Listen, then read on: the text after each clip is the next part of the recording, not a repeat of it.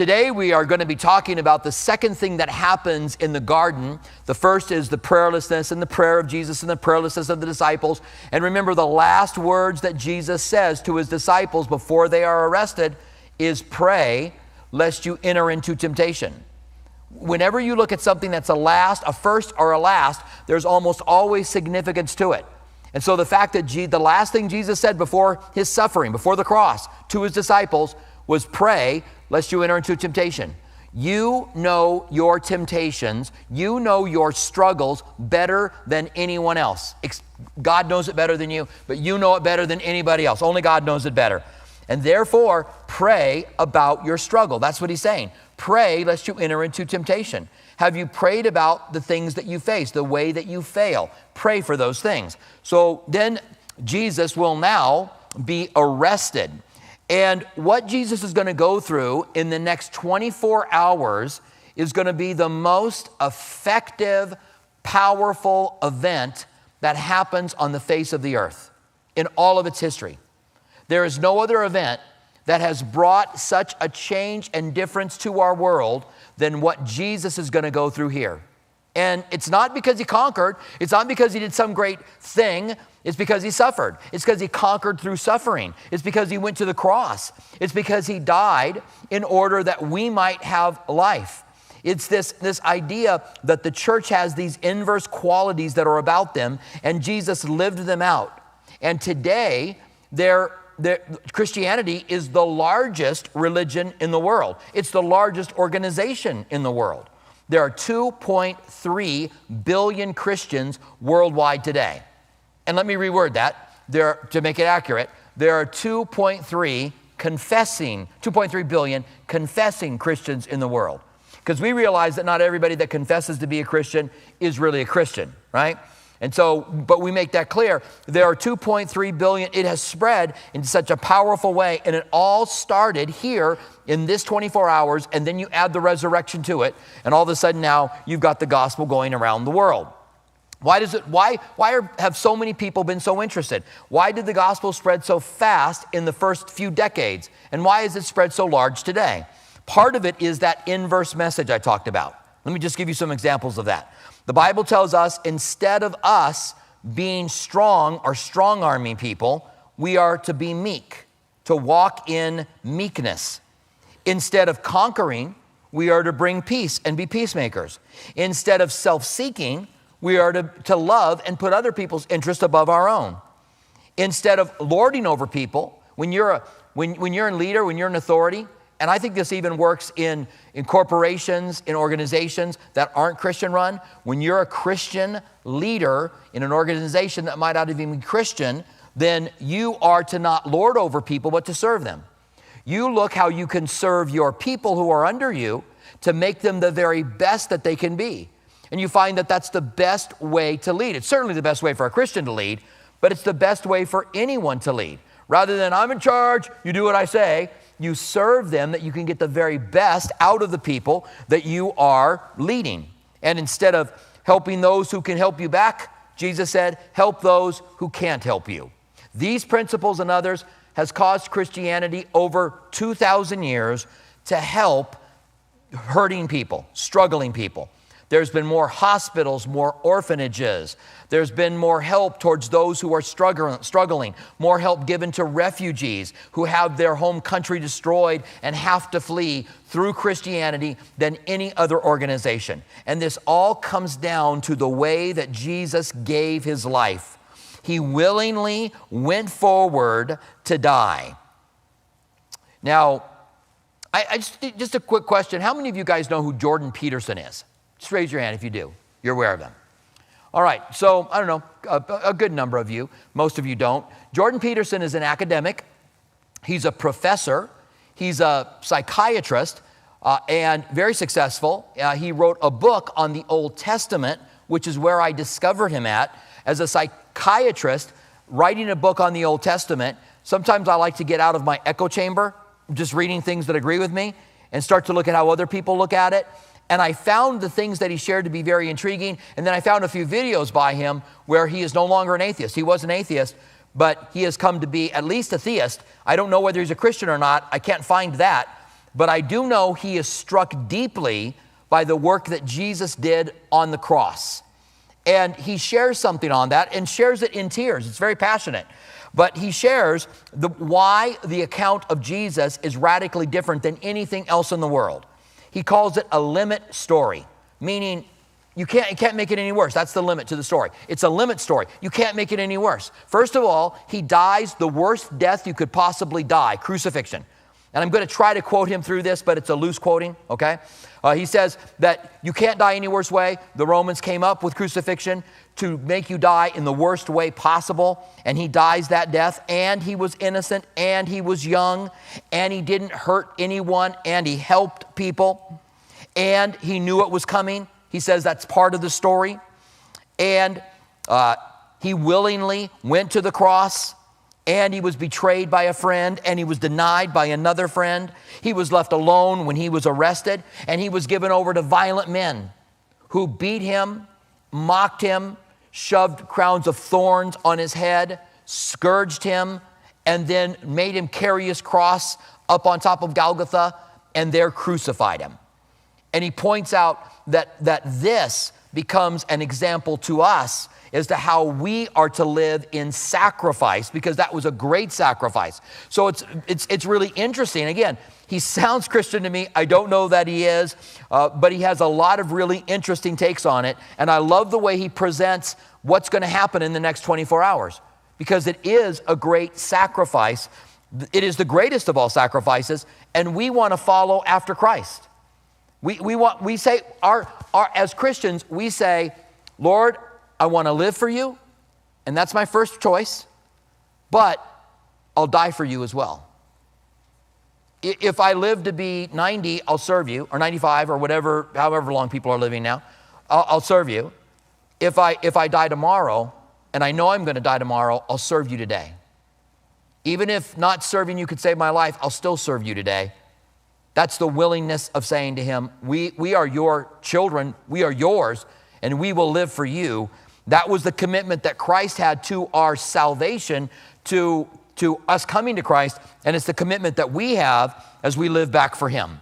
So let's take a look at this arrest and betrayal, and I want you to notice as we do the sovereignty of God working with the free will of men. A lot of times people want to argue that there's sovereignty or there's free will. That God is sovereign and does everything he wants, or men have free will, but you can't have both. That would mean that you are a robot, that God preordains everything for you to do. But God's sovereignty and free will coexist. In other words, God is so sovereign that he allows men to have free will. Does that mean that he never intervenes on our free will? No, sometimes he does. And we see that happening here in this passage. So we'll be looking at that as well. So we start in verse 47. It says, and while he was still speaking, behold, a multitude. Now, he's still speaking. He's still saying to his disciples, watch and pray, lest you enter into temptation. And then suddenly there is a multitude. Who is this multitude? Well, when you put all of the accounts of the garden arrest together, you learn that there were several people there. There were the chief priests who were there. Not the chief priest himself, but the chief priest. These would be Sadducees. Remember, Sadducees didn't believe in a resurrection. They were the ones that oversaw the temple. So the chief priests are there. This is pretty significant. If you're going to have chief priests show up at your arrest, then you know they want you arrested. And then there were temple officers. This would be the police officers for the temple area. They were given clubs because the Romans had swords, so they had clubs to take care of things. There were the elders. The elders are the Sanhedrin. They're the ruling judges in Israel under the Romans, right? But they're still the ruling judges, and they're there. At least a portion of them are there. Just because it says the elders were there doesn't mean all of the elders were there. That's a fallacy people sometimes fall into. It'll say some people, or it will say this group is there. Doesn't mean every one of them. It just means that there were those there who were elders. The scribes were there. It tells us scribes were the most academic of all of the religious leaders. They were entrusted the law, and they copied the law, and they interpreted the law for the people. And Jesus had a run-in with the scribes, oftentimes it's interesting, the scribes would agree with Jesus, but then they would suddenly disagree at something that he would say. Or it would even seem that Jesus would provoke the scribes. They would like agree with him, and then Jesus would go one step further. And then they would go, can't agree with that. There were Pharisees that were there. Nicodemus, Joseph of Arimathea were Pharisees. And there was, it says, with them a Roman cohort. Now, a Roman cohort was 600 men. Again, we don't necessarily believe that with these other guys were 600 Roman soldiers. That a cohort could also mean a part of that cohort. That they would take a section of that and they would send it off with them to make sure Jesus was arrested. Remember, they'd already gone to Pilate. They'd already secured permission to be able to arrest him. And so now there's a Roman cohort that is there as well. So this is a significant number of people. Very important people are there, and temple police and Roman soldiers. Now we read what happens next. And he who was Judas, one of the 12, went before them and drew near Jesus to kiss him. Now this is the betrayal, and it's a deep betrayal. Judas has been a pretender for a while. He has been stealing from them, and he has gone off and made a deal to sell Jesus for 30 pieces of silver, but they need to identify him. It's dark. They need to know they're getting the right person. And so Judas has to lead them there, and he has to identify them. So Judas says, the person I kiss, that's the one. Now, in their day, men would kiss men on the cheek, like in some places in the world, like in Italy. They'll kiss each other on the cheek, all right? Now, that's not Americans. We don't do that, all right? That's not our culture. American men don't kiss each other on the cheek, all right? We give a firm handshake. And during COVID, a firm pound out. There you go. All right, buddy. On the other West Campus, for a while, I had a guy that would come up, and I'd be hanging out afterwards. I'd go to meet him, and he would kiss me on the cheek. And I'd feel his whiskers against my face, and I was like, okay, buddy, that's not cool. He did it a couple of times to me, and then I went into self-defense mode. He would come up to me, and I would see him, and I'd just keep walking around him. I'm like a boxer, just making sure I kept you're not coming in. I'm not going to let you come in, for that kiss. And the Bible does say, greet one another with a holy kiss, but that's cultural, all right? We can talk about that at some other time, why some things in the Bible are cultural, and that's one of the cultural things. In the Greek, there are different words for kisses, and this, there's a word for a child kissing a parent kissing a child. There's those kind of words, but this is a kiss for equals. So Judas saw himself very much as an equal, and this is a deep betrayal. And Jesus says to him, when Judas walks up, friend, why have you come? In another one of the Gospels. And here he says to him, Judas, are you betraying the Son of Man with a kiss? Is this the depth of your betrayal? Did he think Jesus didn't know? Did he just not care that he would betray him with such an awful thing? The Bible says in Psalms 41:9, every man, even my familiar friend in whom I trusted, who ate bread at my table, has lifted up his heel against me. Now we know this is the Old Testament foretelling Judas, but it is also David writing about Ahithophel, who was a trusted counselor. And when there was a coup and David was removed as the king of Israel for a while, I don't know if you knew that happened, but his son Absalom became king for a while, and Ahithophel, his friend, maybe one of his closest friends, who sat at his table and ate with him, became a counselor to Absalom. And so David said, he has lifted up his heel against me. And this also foretells Judas. There are only a few suicides in the Bible, and Ahithophel and Judas are two of them. They both killed themselves. And this heel strike it talks about, when it says they've lifted up my heel against me. When you lift your heel up against someone, when you are ready to, you're stomping on, you are doing great damage. Ahithophel was trying to do great damage to David, and Judas was trying to do great damage to Jesus, although when he hears that Jesus is condemned to death, Judas will then repent or relent. Doesn't mean he repents of doing it. It means that he didn't want Jesus to be killed, which we'll cover when we get there, because we will get him trying to give the money back as we make it through the book of Luke. Proverbs 27:6 says, faithful are the wounds of a friend, but the kisses of an enemy are deceitful. Judas is an enemy who wants a heel strike, and it is deceitful. Now, God, through his foreknowledge, had foretold this event, but it didn't mean Judas didn't have free will. Here is where you find so many people struggle with the concept of free will. God is sovereign, and he's going to do what he's going to do, but God gives people free will, and God can work his sovereignty around men's decisions. And there's no reason to think that that can't be done.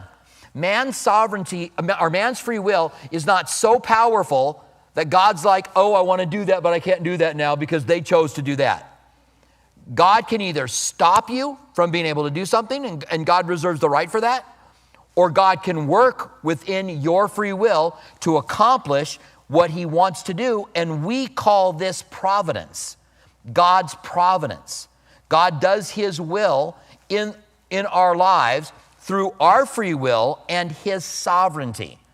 God is so sovereign that he chose that anyone who would believe in him could be saved.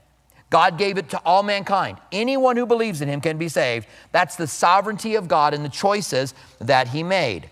Now, once Judas kisses him on the cheek, John tells us that Jesus walks forward. So he identifies him. He says, friend, why have you come? And you betray me with a kiss. And then he walks forward to this multitude. And he says to them, who are you looking for? And let me read that to you. That's John chapter 18, verses 4 through 6. Jesus, therefore, knowing all things would come upon him, he knows it. This isn't happening to him. He's surrendering to it. Went forward and said to them, who are you seeking? They answered him, Jesus of Nazareth. Jesus said to them, I am he. Now, if you have your Bible in front of you, you'll notice that the he is in italics. That's because it's not in the original manuscript. He says, I am. And the translators thought it would be good if you had he there to help you understand it.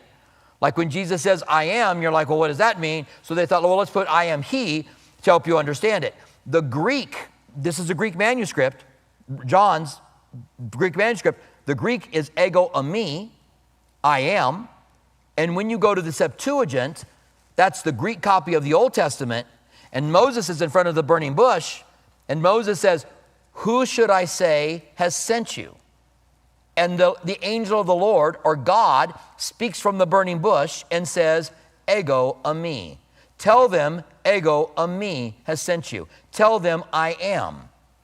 So it's translated in the King James Version, tell them, I am that I am has sent you. So now Jesus says to them, I am. And look what happens. They drew back and fell to the ground. This whole multitude, which we've already talked about who they are, when Jesus says, I am, the force of him being the great I am, saying I am, knocks them back down on the ground. And then Jesus walks up to them again and says, who are you looking for? And they're like, Jesus of Nazareth. And he says, I told you, ego eimi. And then they tie him up and they take him away and they arrest him. Actually, from that point, there's a scuffle that ensues, some things that happen as they are beginning to tie him up. And we'll talk about that here in just a moment. But this is another statement that Jesus is God. Clearly understand that the Bible teaches Jesus is God. We will do in the future several passages that say that clearly. But I want to remind you that John 1:1 says, in the beginning was the Word was with God, and the Word was God, and all things were made by him, for him, and through him. And the Word became flesh and dwelt among us, and we beheld the glory of the only begotten of the Father. That's John 1:14 that I put in at the end of that front section. So the Creator is Jesus. All things were created by him, for him, and through him, and nothing was created without him. He created everything. You go back to Genesis chapter 1, in the beginning God created the heavens and the earth. And in Genesis 1:26, let us make man in our own image. In the first chapter of the Bible, you have the complexity of God showing up in this question by God, or the statement by God, let us make man in our own image. It has to be God saying that because the us is making. let us make man in our own image. And then it goes down a little further and says, so he created them in his image, male and female he created them. So both male and female are made in the image of God, but God as a unit, let us make man in our own image. So you find that complexity in the Hebrew Bible in chapter 1, and now you get clarity to that. So Jesus is saying, I am. He's declaring to be God here in the garden as he is arrested. Now we go on. It says that after Judas kisses him and Jesus asks him about that, it says, when those around him saw what was going to happen, this is the disciples, maybe a couple of others, but when those around him saw what was going to happen, they said to him, Lord, shall we strike with the sword? So now they're sleeping, right? And they wake up, and there's all of this multitude, including soldiers and the temple police, and they're like, and Jesus had just got done telling them in the upper room, if you don't have a sword, sell your cloak and buy a sword. And we talked about self-defense 2 weeks ago. So if you really are interested in what the Bible has to say about whether or not you can defend yourself, you can look up that study. But we looked at it. But now Jesus says, sell your cloak and buy a sword. And then they went, we got 2 of them. So they're going to fight this whole with 2 swords. They got 2 swords. And they're like, should we fight them? We know Peter's got one of them, so I don't know who else has the other one. Hopefully it's Simon the Zealot, because he probably has some experience or at least training of some kind to be able to fight. But they're thinking, he told us to buy a sword. Do you want us to fight him? And then it says, and one of them struck the servant of the high priest and cut off his right ear. Now we know that one from the book of John, that one was Peter. And we could have guessed that anyway, even if we didn't know John said that it was Peter. So Peter has told Jesus, Peter denied his denial. When Jesus said, you're going to deny me, Peter said, I will never deny you. So he denied his denial, and I'll die for you. So when these guys show up, while the others are saying, should we strike? Peter's like, come here. And he takes out his sword, and he goes after the servant of the high priest. So there's soldiers there. There's temple police that are there. There's religious leaders that are there. Who does Peter go after? The servant of the high priest. It's like he looked around, I can take that one. I can take that guy. He's going to go after him. Now, there's all kinds of pastors have done all kinds of things with this passage. They'll say, well, Peter, if he's right-handed, which right there's an if. Why are we making such a big deal out of this if he's right-handed? We don't know if he's right-handed or not. But if Peter was right-handed, the only way to cut off the right ear of an individual is if they're running from you. So the servant turned around and ran, and Peter chopped off his ears, was able to cut off his right ear. I don't know if that's true. Is there anybody else that looks at that a little suspect? First of all, we don't know what happened. And if you have a sword and you're going to go for the head and you go too far this way, seems to me you could get that right ear. It doesn't seem to me like, his head's not in the way at that point. I realize from here his head's in the way, but his head's not in the way from this side. So who knows what the servant did? Did the servant see him, scream, duck, and maybe duck with the right ear showing, and whack, there goes his right ear? We have no idea. That's one of the things that drives me crazy, is that we like to overanalyze certain things that don't really mean anything. And a lot of time is wasted, kind of like I'm wasting time talking to you about people who do this thing. But the point is that Peter probably was aiming for the head, but he's a fisherman. He's not very good at with the sword, and he gets the guy's ear. And a couple of points before we move on. The disciples were willing to fight for Christ. Do you want us to fight for you? And really at that point, they're going to die. They know they'll die. This is 12 against whatever the cohort is, whatever the temple police are, and with 2 swords. And they'll die trying to do this. But they're willing to do that. Now eventually, all of the disciples will be martyred. All 12 of them will be martyred.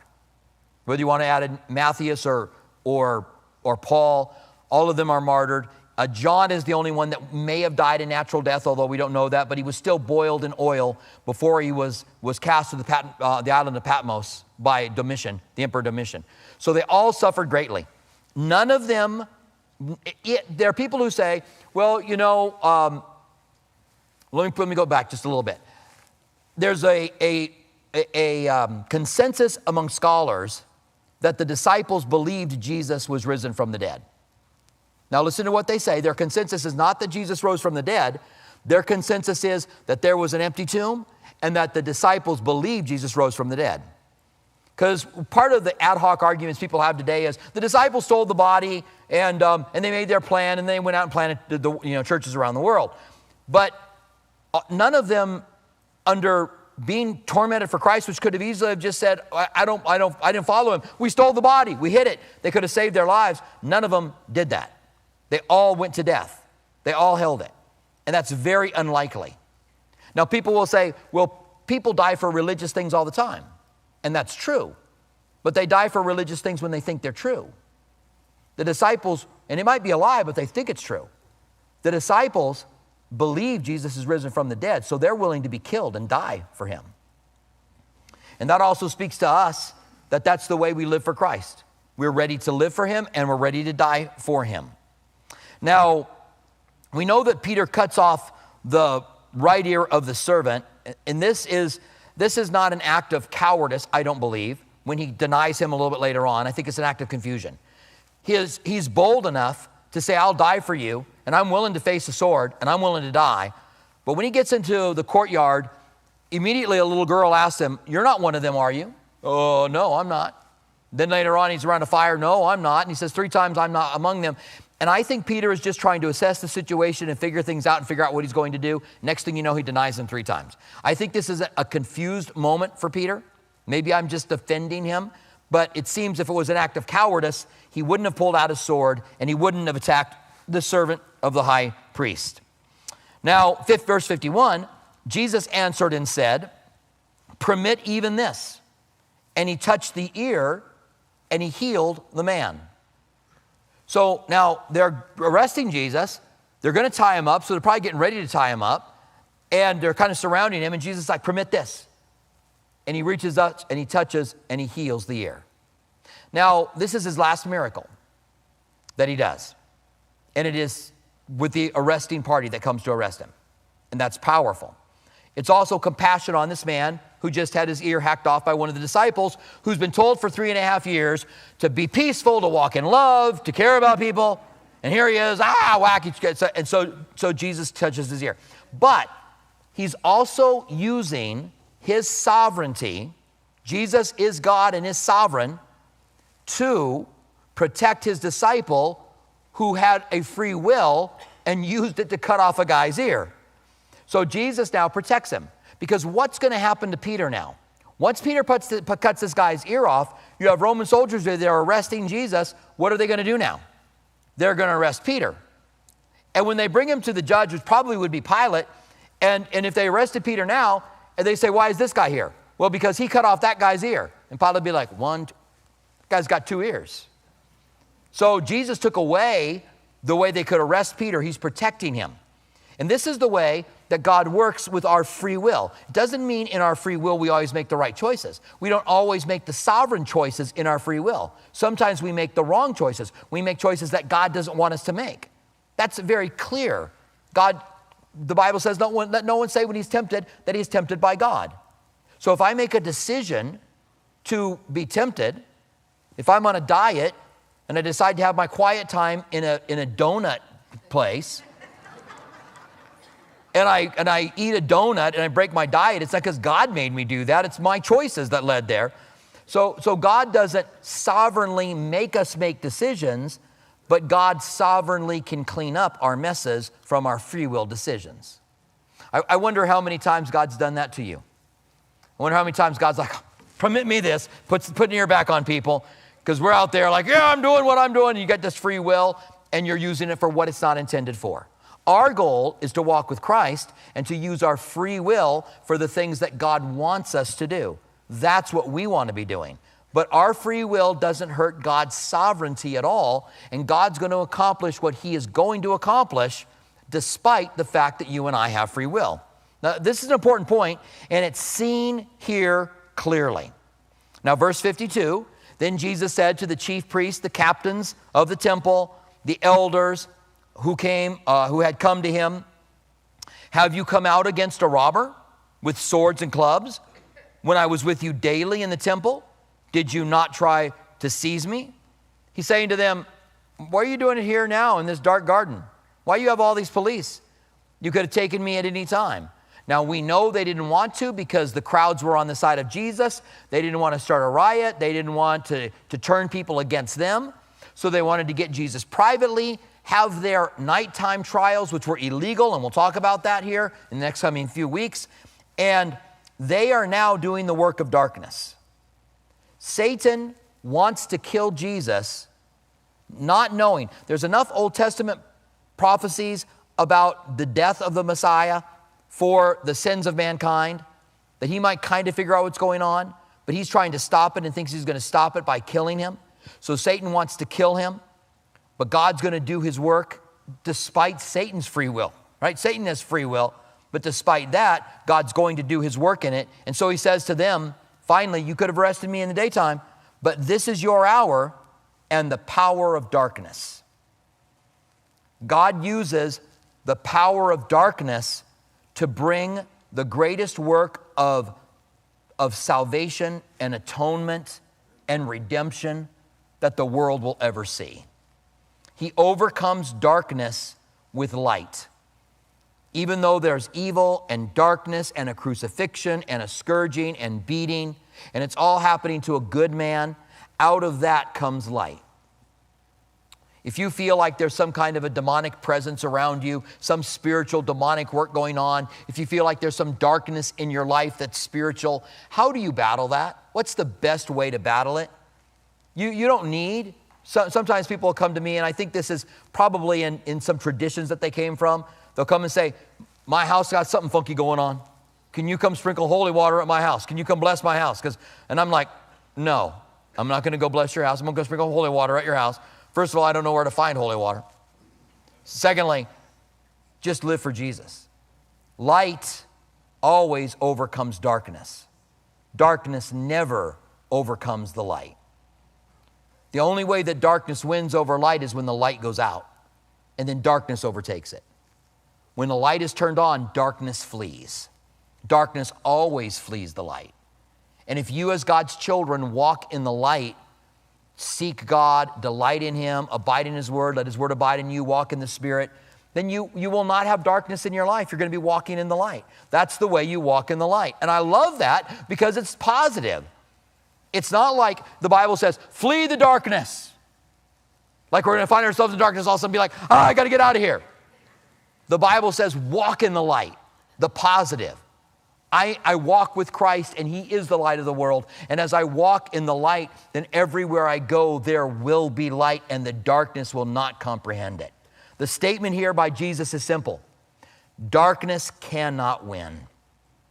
Even though through their evil, they will hold Him and they will kill Him. And C.S. Lewis did such a great job on this particular point in the Chronicles of Narnia.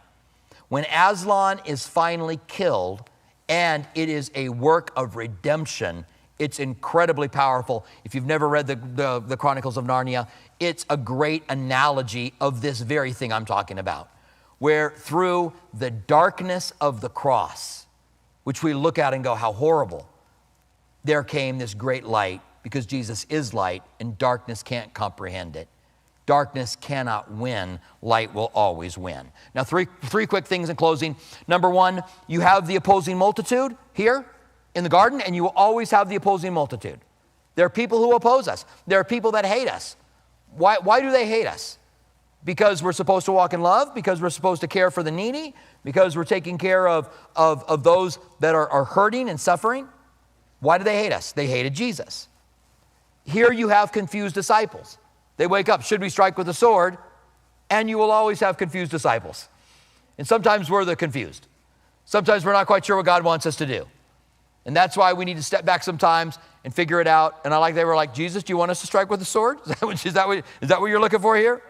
Number three, you have a determined Savior to bring about the work of salvation, so much so that he'll even correct something one of His servants did, and He's still determined that people will get saved.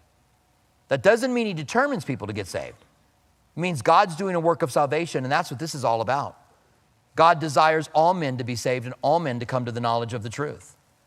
And that work of the sacrifice is continuing on in our work as we shine as a light for Him. And God wants you to water and to sow seeds God's the one who brings in the harvest. The Bible says, let one man water, let another man plant, and God gives the increase. God's the one who's bringing people into the kingdom of God, but we're about that light of seeing God continuing the work that Jesus did on the cross. The work of salvation was finished. Don't misunderstand me. You got to be careful what you say, or all of a sudden people will say all kinds of weird things about it. The work of Christ is finished, but we are continuing by bringing the work to the world so that people can see it and come to Christ. Stand with me, would you, and let's pray together. Father, thank you so much for the events that we see here in the garden, especially that your sovereignty is continued even through the free will of men, that you are not bound and can't do what you want to do because you gave man free will. And Lord, I pray that we would use the free will we have for your glory. Help us to be able to walk with you, and thank you that when we do make bad decisions, you put ears back on people's heads. And we thank you for this. In the name of Jesus, we pray. Amen.